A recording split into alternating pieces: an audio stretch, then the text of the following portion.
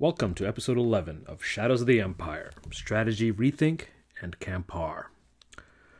Malaya Command's withdrawal from northern Malaya began ringing alarm bells in Singapore, London, and Canberra. The outposts of the Empire were always going to be manned by a skeleton crew, but it was expected that the forces there would be able to forestall any invasion until reinforcements could be routed into theater. But the fall of northern Malaya by mid-December was faster than anything the planners at London expected. Brian Farrell estimates that even in this late date, Singapore's fall was not foretold, but would require London to abandon the Germany First strategy and immediately route into theater 2 infantry divisions, an armored brigade, and 6 squadrons of aircraft. And importantly, all of them needed to be veteran units. The Royal Navy's Eastern Fleet would also need 5 capital ships and air power to check the Japanese. And to top it all off, these reinforcements had to arrive by mid-January in order to meet the Japanese for the showdown at the gates of the Singapore naval base. Now, it should be clear this was never going to happen in December 1941. Not only was the Germany First strategy just confirmed with the Americans, who had just entered the war, Britain lacked the excess shipping capacity to move that many combat units around the world in the required timetables. So if routing this kind of support was out of the question, what did Churchill decide was feasible? By December 12th, Churchill set out his vision to defend a Malay barrier, a line running from Burma through Malaya-Singapore to Java and to northern Australia. Empire forces would need to hold this line for 6 months until a strategic counteroffensive could be planned. As far as reinforcements, the British 18th Infantry Division, now en route to Egypt, was to be immediately rerouted to Singapore. With this decided, Churchill moved his attention to other matters. Nevertheless, the relentless Japanese advance forced a further rethink. By December 13th, the Royal Navy began assessing Singapore as an untenable position, and by early January, the fleet had withdrawn to Java.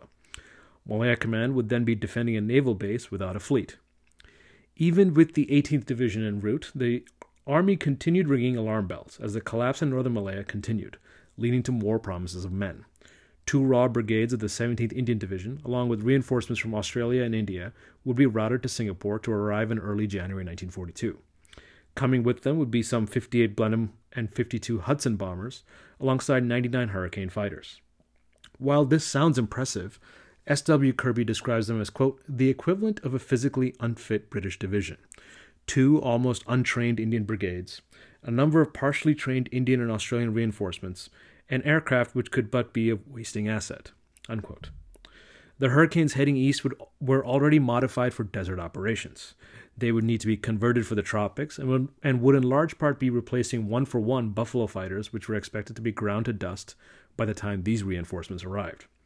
In addition, the air crews operating these aircraft were largely inexperienced. The Australians, watching with horror as the Singapore strategy collapsed, began pressuring London to do something. On January 6th, it was agreed combat-experienced Australian divisions would be routed to Malaya from the Middle East, along with the British Armoured Brigade.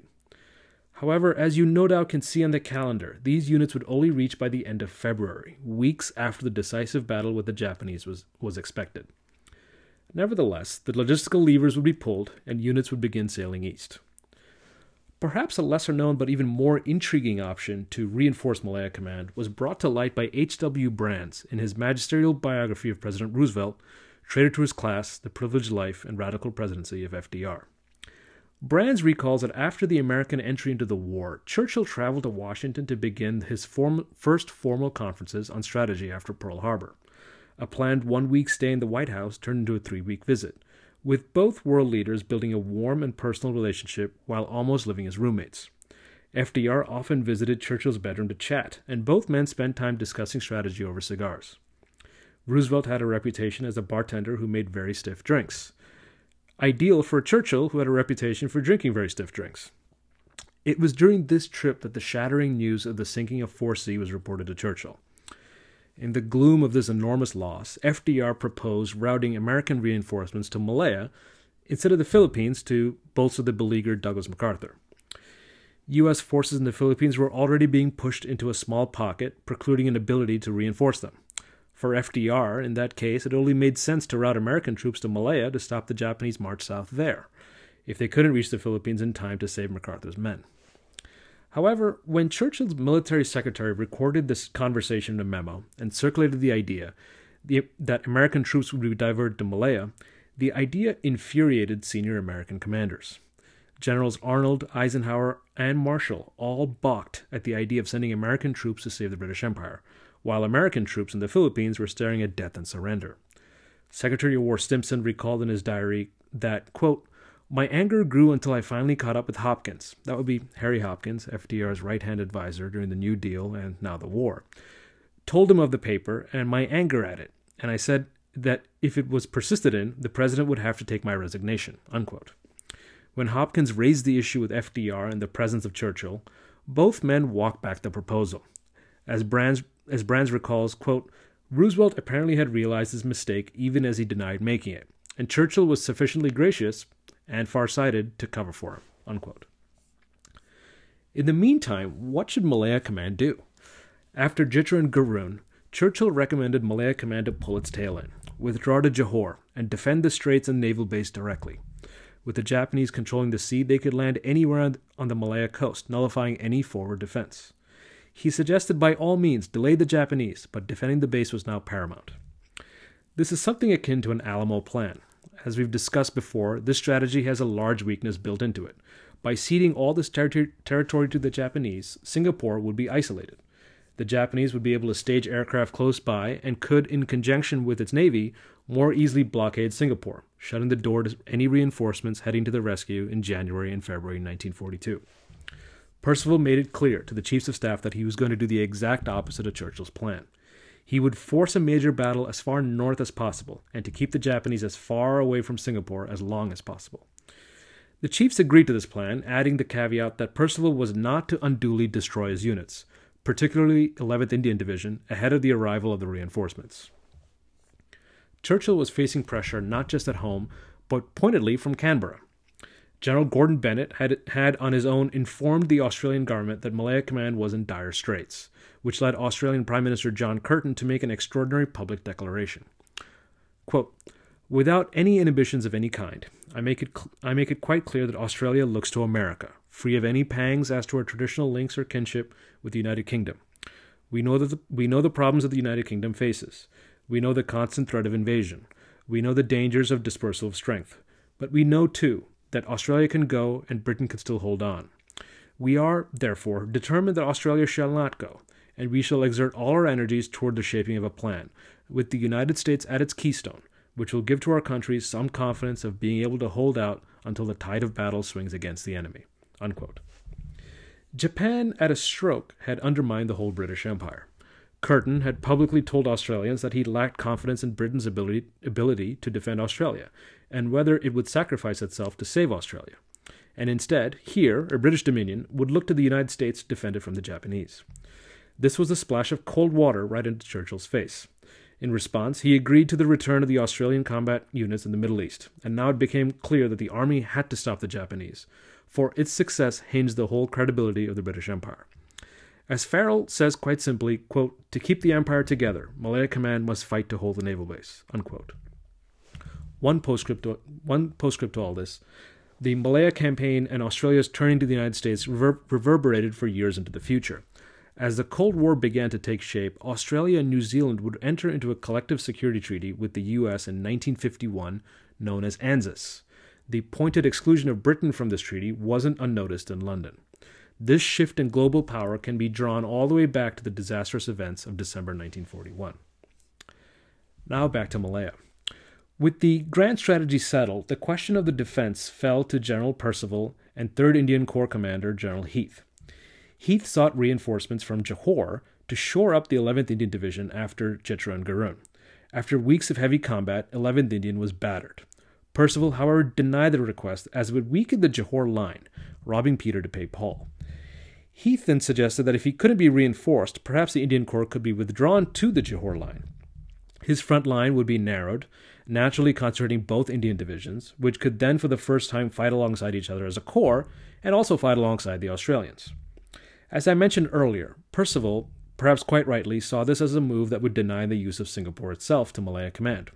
Farrell sums it up as, quote, "Heath looked downwards. He wanted to place his corps in a better tactical position, lest it be defeated in detail. Percival looked upwards. He believed a strategic retreat would leave his army isolated and thus doomed." Unquote. 3rd Indian Corps was thus given an impossible mission: to resist the Japanese as far north as possible, as hard as possible, but not to be destroyed itself. It could expect no reinforcements and couldn't shorten its front line to consolidate both divisions. If these conflicting aims confuse you, they did nothing less to Heath himself. Even with this mission agreed, Percival and Heath disagreed on pacing. Heath wanted 3rd Indian to take large strides south, fight in well-prepared positions, then fall back in detail to another prepared position, perhaps using fighting patrols and demolitions to slow the Japanese along the way. Percival, on the other hand, wanted Heath to fight for every single bend of the road, every crossroad. He wanted to give up as little territory as possible without a fight, prepared position or not. In the end, Farrell concludes Percival may have been willing to give more ground than he communicated, and Heath took shorter strides than he wanted to. By mid-December, both men at least reached 2 decisions. The 11th Indian would plan to stand to at Kampar on the Perak River, and the next fallback position was to be along the Slim River. With that, the stage was set for the Battle of Kampar. Road to Kampar. With all the doom and gloom of the Malaya campaign, which involved an extended retreat of hundreds of kilometers, there was an exception. As the 11th Indian Division withdrew south from Garoon, the 12th Indian Brigade, Percival's own command reserve, and one of his 3 best brigades, were given orders to screen the withdrawal south, imposing delays on the Japanese. Unlike at any other junction in the campaign, the 12th Indian fought an entirely different kind of war, utilizing its training in the bush. Tiger patrols of 3 to 5 men were set up to infiltrate and harass Japanese columns, frustrating Japanese efforts to outflank and infiltrate defenses themselves. Armored cars were used to great effect, around which patrols could pivot into the bush. 12th Indian stationed strong units on flanks to counterattack Japanese units when they attacked frontally, and conducted shallow flanks themselves. Farrell relates that on 2 occasions, Japanese units found themselves sandwiched by the Argylls and Punjabis, incurring serious casualties. The 2-week campaign by the 12th Indian should be mentioned as the kind of war Malaya Command should have been fighting all along. However, recall 12th Indian Brigade was unique in its experience and training in the bush. The other brigades in the 3rd Indian Corps couldn't fight this kind of war all of a sudden. In addition, 12th Indian Brigade were given unique orders to screen the Japanese and give ground, to kill as much of the enemy as possible and buy time. The rest of Malaya Command was expected to fight and hold on to territory, to fight for square footage, not fight against the enemy, and in the process to keep as much distance between the Japanese and the naval base. This distinction was key in the difference, an approach that would mean there would be no switch in strategy for Malaya Command as a whole. Having said that, Malaya Command was approaching the coming battle at Kampar differently from previous engagements so far. Whereas previously Malaya Command was fighting to stop cold the Japanese offensive, Kampar and the coming engagements were to be sighted on favorable ground, to inflict as much damage to the invaders as possible, and to withdraw in an orderly manner to the next position to repeat the exercise. With this new approach, 11th Indian Division also had a new commander, Brigadier Paris of the 12th Indian Brigade, who had replaced Murray Lyon with the hope that he could impart his bush experience to the severely demoralized and undertrained division. Operational orders were circulated emphasizing roadblocks, covering areas by fighting patrols, dispersing vehicle pools, to stockpile supplies in the instance a unit is outflanked, and disrupting enemy lines of communication. Now, had 11th Indian Division drilled hard and imported training in peacetime, these operational orders may not have been necessary, but Paris was trying to make up for the division's shortcoming on the gallop, with the Japanese hot on its tails. A lot was riding on Kampar. If the point now was to buy time for reinforcements to reach Singapore, Malaya Command was to fight long defensive battles, forcing time and casualties on the Japanese before pulling back and repeating the exercise. The army stockpiled supplies at the Kampar front for a 10-day battle. The stage was being set. On December 29th, the 12th Indian Brigade were being chased by the Japanese tanks as they crossed the bridge over the Kampar River and withdrew behind the 28th Indian Brigade manning the defenses. Their long fighting withdrawal had bought Malaya Command precious time to dig in at Kampar and ready themselves, and the brigade was dispatched to Bidor, south of Kampar, to refit after 12 days of continuous combat. Kampar was chosen for its exceptional geography. The town was sited at the confluence of Road No. 1 and the railway line, with the settlement itself on the southwestern slope of a large mountain, the Gunung Bujang Malaka Mountain. For the Japanese advancing south from the direction of Ipoh, the defenses looked formidable. The mountain stood imposing on the way, with jungle directly abutting the road into town to the east before rising steeply up the feature. To the west were wide open fields in an area called the Sicily Estate, a combination of land cleared for tin mining and rubber plantations. This wide open area was an excellent killing field for well-sighted artillery, and Malaya Command would ready 2 artillery regiments for exactly that purpose. The newly acquired 4.5-inch howitzers and 25-pounders would be sighted to hit probable areas of concentration and ingress. As Percival describes it, quote, "Fields of fire for small arms, except in the Sicily estate area, extended up to 1,200 yards and more. Artillery observation generally was good, and from forward OPs on the slopes of Gunung Berjang, Malacca, it was an FOO's dream." Unquote. In the way of the Japanese advance was the amalgamated British battalion, where survivors from the East Surreys and Leicestershires were combined, holding 3 ridges ahead of the town. In an arc west of the town were the remaining units of the 15th Indian Brigade in the form of 3 Punjabi battalions, holding positions in case the Japanese got past the British battalion or flanked through the west braving artillery fire. In reserve was an amalgamated Jat Punjabi battalion, being held back to be used to counterattack the Japanese or plug holes in the defenses. Note the large role played by amalgamated units, with survivors from various units being put together to make up the numbers. At this stage in the campaign, 11th Indian Division's cohesiveness was already ground down, but to its credit, the amalgamated battalions performed relatively well. Were the Japanese to try and flank the British position at Kampar entirely and try to go around the mountain, they would run into 3 Gurkha battalions of the 28th Indian Brigade, which were defending the ring road around Kampar. All in all, Kampar was a defensible position, despite the fact that by this stage the Imperial Guards Division had finally joined the Japanese 5th Division on its charge down the west coast of Malaya. Malaya Command, for the first time, would fight a battle of its own choosing, playing to its own strengths, with its men dug in, backed up with superior artillery, and in a position the Japanese couldn't infiltrate or flank easily. Battle of Kampar. The advancing Japanese column chasing the 12th Indian Brigade narrowly missed the prevention of the demolition of the Dipang Bridge north of Kampar on December 29th. Lucky for the Japanese, the river was fordable, and the demolition wasn't going to buy Malaya Command a whole lot of time. Once across, Japanese reconnaissance units then pushed in both directions, east toward the Gurkha Brigade, guarding the ring road around the mountain, and south toward Kampar and the prepared defenses. Besides pushing an outpost unit of the Gurkha Brigade aside, the Japanese momentum to the east was slow to a crawl. As Percival recalls, quote, "On the front of the 28th Brigade group, there were many local encounters which ended very much in our favor. Here, for the first time, the Gurkhas were matched against the Japanese in conditions of terrain familiar to them, rough, hilly, scrub-covered country, and there was no question which was the cleverer fighter. Their supporting artillery, the 155th Field Regiment, also did excellent work, and the losses inflicted on the enemy were heavy." Unquote. Accurate gunfire rained down on Japanese screening units probing the defenses on December 30th and 31st, with nowhere for the probes to exploit. The sloping mountain to the east of Kampar town prevented a Japanese flank to the right, while the open killing field to the west prevented a flank to the left. In a change from the previous weeks, the Japanese had to bring forward both mortars and medium tanks to launch a deliberate attack, instead of just chasing Malaya Command units forward. Yamashita, running into a brick wall, committed a regiment to attack Kampar frontally, while sending the 42nd Regiment out west to find some cover from the British guns and a path to flank British defenses. Over the first 2 days of January 1942, the Japanese 41st Regiment concentrated their attacks on the 3 ridges held by the British battalion, raining down mortars and even resorting to bayonet charges on both mornings.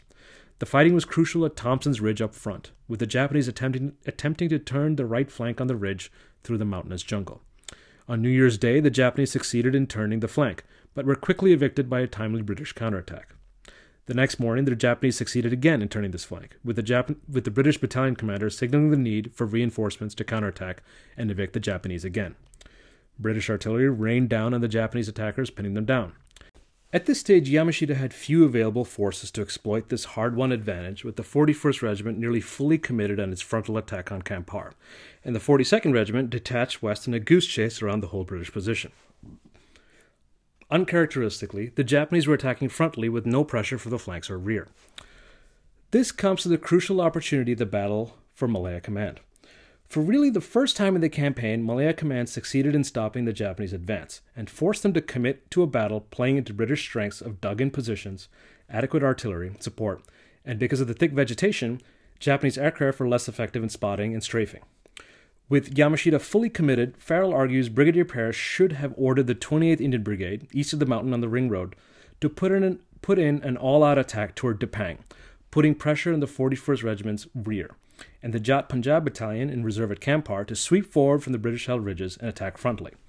Perhaps this pincer would have caused enough pressure for a Japanese withdrawal, if not facing being surrounded and destroyed. Nevertheless, this is a moot discussion. Paris instead ordered the 28th Indian Brigade to fall back along the Ring Road, and the brigade reserve was never committed in force. A Jat Punjab company brought forward to bolster the British battalion on New Year's Day was ordered to attack the Japanese-held positions on Thompson's Ridge, leading to its mauling. A Sikh company from the former 1/8 Punjab was next committed to a counterattack at the ridge. Once again, the attacking company was largely destroyed, but through a dramatic charge in the Japanese positions, the ridge was retaken and the British lines restored. Percival describes this episode in his book. Quote, "And finally, when the enemy had captured a key position and the battalion reserves were exhausted, there was a charge in the old traditional style by the Sikh company of the 1/8 Punjab Regiment. Through a tremendous barrage of mortar and machine gun fire they went, led by their company commander, Captain Graham, until he fell mortally wounded, and then by their subadar. The situation was completely restored, but only 30 of this gallant company remained. The Battle of Kampar had proved that our trained troops, whether they were British or Indian, were superior man for man to the Japanese troops." Unquote. While his men may have proved their mettle, Percival's officers were lacking in initiative. Instead of seizing the moment and ordering a brigade-size attack, Paris committed his brigade reserve in penny packets through company-size attacks. The Japanese were able to cut to pieces. Keep in mind that the Indian battalions holding the arc to the west of Kampar had so far not faced Japanese pressure, with the 42nd Regiment not able to flank west of the British line. Had Paris decided to commit his reserve, this would have been an opportune time to actually push the Japanese back. So the question is, with Malaya Command in a rare tactical advantage, why didn't Brigadier Paris exploit the situation? Farrell answers this riddle. Quote, "The reluctance to make a really powerful attack, if it meant leaving little in reserve, even when there was a good reason to hope a real punch might be decisive, was a habit British commanders simply could not shake. To execute his boldest plan, Paris had to be ready to risk an entirely different battle at Kampar, a full-scale melee. Such a fight would have allowed him to annihilate the 41st Regiment in the pincer movement, but which could have also been a brawl from which he could not disengage. The inherent tactical caution of this army, the tendency to use companies when battalions were needed, made a melee unlikely." Unquote. Paris's overarching orders were not to allow the 11th Indian Division to be destroyed at Kampar, which dictated he could never take full advantage of the situation to potentially smash Yamashita's frontal regiment. Given the resistance Yamashita faced at Kampar, what was his next move? A more conventional commander would have halted the attacks on Kampar, rested his men, brought up artillery and support services to try again. This breather would have risked the Japanese losing momentum and giving Malaya Command more time to dig in and, more crucially, allow reinforcements to get that much closer. No. Instead, Yamashita would further cement a legendary status by thinking completely out of the proverbial box. Remember those rafts and watercraft captured during the fall of Penang? Those watercraft, along with landing boats brought in from Japan, were the backbone of a small fleet that the Japanese would now put into use. Small bands of saboteurs, sometimes sized at no more than a few dozen men, were to be landed down the coast, south of Kampar, to sow confusion and to ambush supply lines.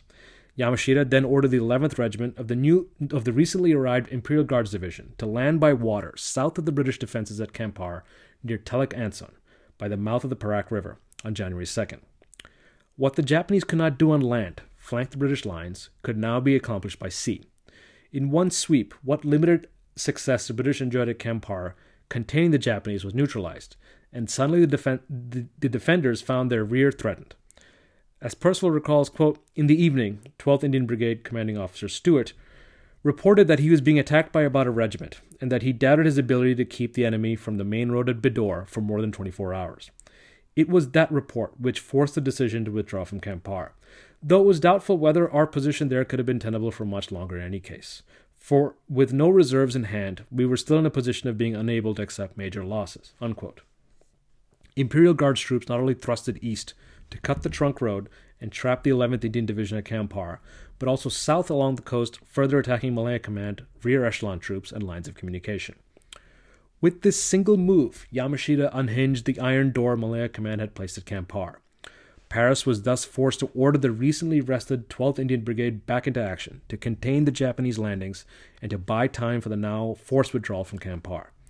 The British battalion, still holding the 4 ridges north of Kampar, had to then disengage with the Japanese at night on January 2nd and retreat.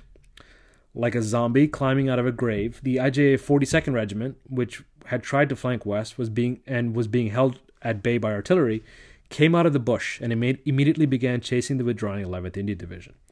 Japanese troops were in Kampar by midnight and were hot on the heels of the retreating Empire units. Once again, Malaya Command was desperately withdrawing and facing Japanese troops in the rear lines of communication. The dust settles at Kampar. So what to make of Kampar? The mauling the 11th Indian Division inflicted on the IJA 41st Regiment was enough to knock it out of the campaign. Yamashita withdrew the regiment for rest and refit, and it wouldn't participate in the invasion of Singapore. While no official casualty counts were released by the Japanese newspapers estimated 500 men lost in action at Kampar. Malaya Command fought exactly the kind of battle it wanted to, fixed defenses taking advantage of geography, well-sighted artillery, and conditions that in some part neutralized Japanese advantages in tanks and aircraft. The success at Kampar was a boon to morale for 3rd Indian Corps, as the usual script was changed for once. But this turned out to be a temporary blip in the campaign. As 3rd Indian Corps Commander General Heath related, quote, "Morale was now so high that I actually expected that we might, perhaps, push forward, and I was not alone in that thought. Our morale had taken another dent from the order to withdraw. We had retreated again just when we had just begun to believe that the tide was turning in our favor." Unquote. While the immediate threat from the sea forced Paris's hand in withdrawing the 11th Indian, Purcell admitted post-war that Kampar could not have been held much longer either way. The 44th Regiment did have a fingernail grip on the British defenses at the ridge north of Kampar. It is sometimes difficult to grasp that despite the brutal fighting at Kampar, it was in large part a battalion-sized defense by a division prior to a withdrawal. Paris's inherent caution resulted in him holding back his reserves and a failure to exploit any success at Kampar. He kept back the Punjabi battalions holding an arc west of Kampar, expecting the IJA 42nd Regiment to come out of the bush. And when he did feed in reserves to counterattack, Paris dispatched companies from the Punjab Jat Battalion instead of the battalion as a whole. This hesitation was mirrored with the Japanese landings as well. Kaushik Roy argues that the Japanese landings on the coast need not have led to the 11th Indian to pack it in, had Paris kept a strike force from his ample reserves to drive the Japanese raiders back to the sea. The Japanese had not landed in large numbers at first, and a determined drive could have protected the trunk road from being cut, and allowing the British defenses at Kampar to hold. And given that the Japanese ran the same play over and over again against Malaya Command, Roy's suggestion applies to more engagements than just Kampar. And that's where we will leave it this episode. Alarm bells ring in Allied capitals after Chitra, and wheels are in motion to reinforce the garrison defending Malaya and Singapore. Malaya Command seizes the opportunity to fight its version of an ideal battle with ample artillery and unflankable positions, determined to maul the Japanese for 10 days. Despite grievous casualties, Yamashita exploits British caution with an outflanking maneuver from the sea, further cementing his reputation as a Tiger Malaya and forcing a British withdrawal in 4 days. With that, we sign off. The intro to Shadows of the Empire is Highland Laddie, courtesy of Bagpiper Germany on YouTube. Thank you for tuning into Shadows of the Empire. Please subscribe wherever you're hearing this podcast, review us on iTunes, and follow us on Instagram at shadows_of_the Empire. Thank you.